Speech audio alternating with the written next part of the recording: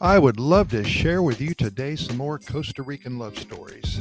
Oh gosh, it's been about 4 or 5 months now. I put the word out to a lot of our readers and our listeners to send in their Costa Rica love stories. So many people, from what I've known now, have fallen in love in Costa Rica, and it's really exciting to hear their short stories. And I want to talk to you today about Liam and Leslie.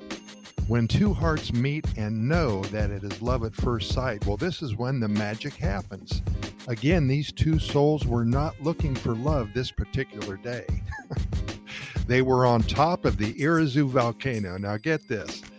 They were with their friends. Liam was here on a college tour.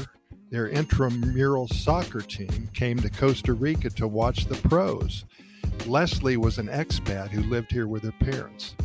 At one of the visitor center cashiers, they both reached for the same photo magazine, and there was a zap of electricity when their hands accidentally touched each other.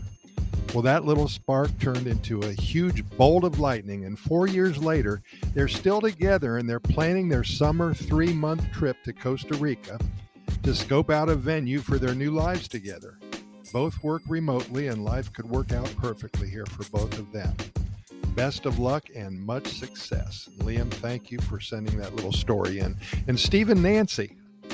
Well, when winter arrives in Ashtabula, Ohio, there's a fear that enters the lives of millions of people in that lake effect snow event area from Cleveland to Buffalo and further east. Every year they dig out for days, even weeks after the last snowfall. And that is why Costa Rica is a go-to destination for many in May, June, and July. These two kind people, Steve and Nancy, they met on their flight out of Cleveland on May 7th, 2008. A big snow season just ended and they were both ready for the beach.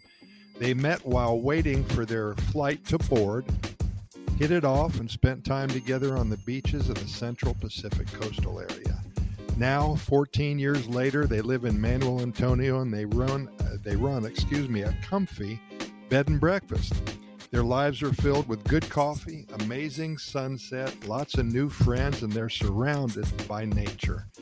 No more snow for Steve and Nancy, and the forecast is for sunny skies forever. Well said, Stephen. Thanks for the story. Stone and Christina. What's love got to do with it? Well, everything. Love is what makes the world go round. And now we know that Cupid's arrow can hit its mark anytime, anywhere, anyhow. Gallo Pinto cook-offs are popular within some expat groups here in Costa Rica. It's similar to the barbecue gathering in the USA. Everyone shows off their best dish, and of course, beer is on the menu as well. Stone had a wonderful time-proven recipe from his neighbor, 72-year-old Maria Gonzalez. One Saturday morning in his big backyard in Atenas, he and 10 other expats cooked for about 30 people.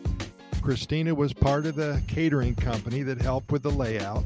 Now they're cooking Gallo Pinto every morning from their home in Gracia. They have a small farm with lots of animals, and they enjoy the Pura Vida lifestyle that they both would not trade for anything. Beans and rice brought these two together. I'm going to say that again because you probably don't believe me.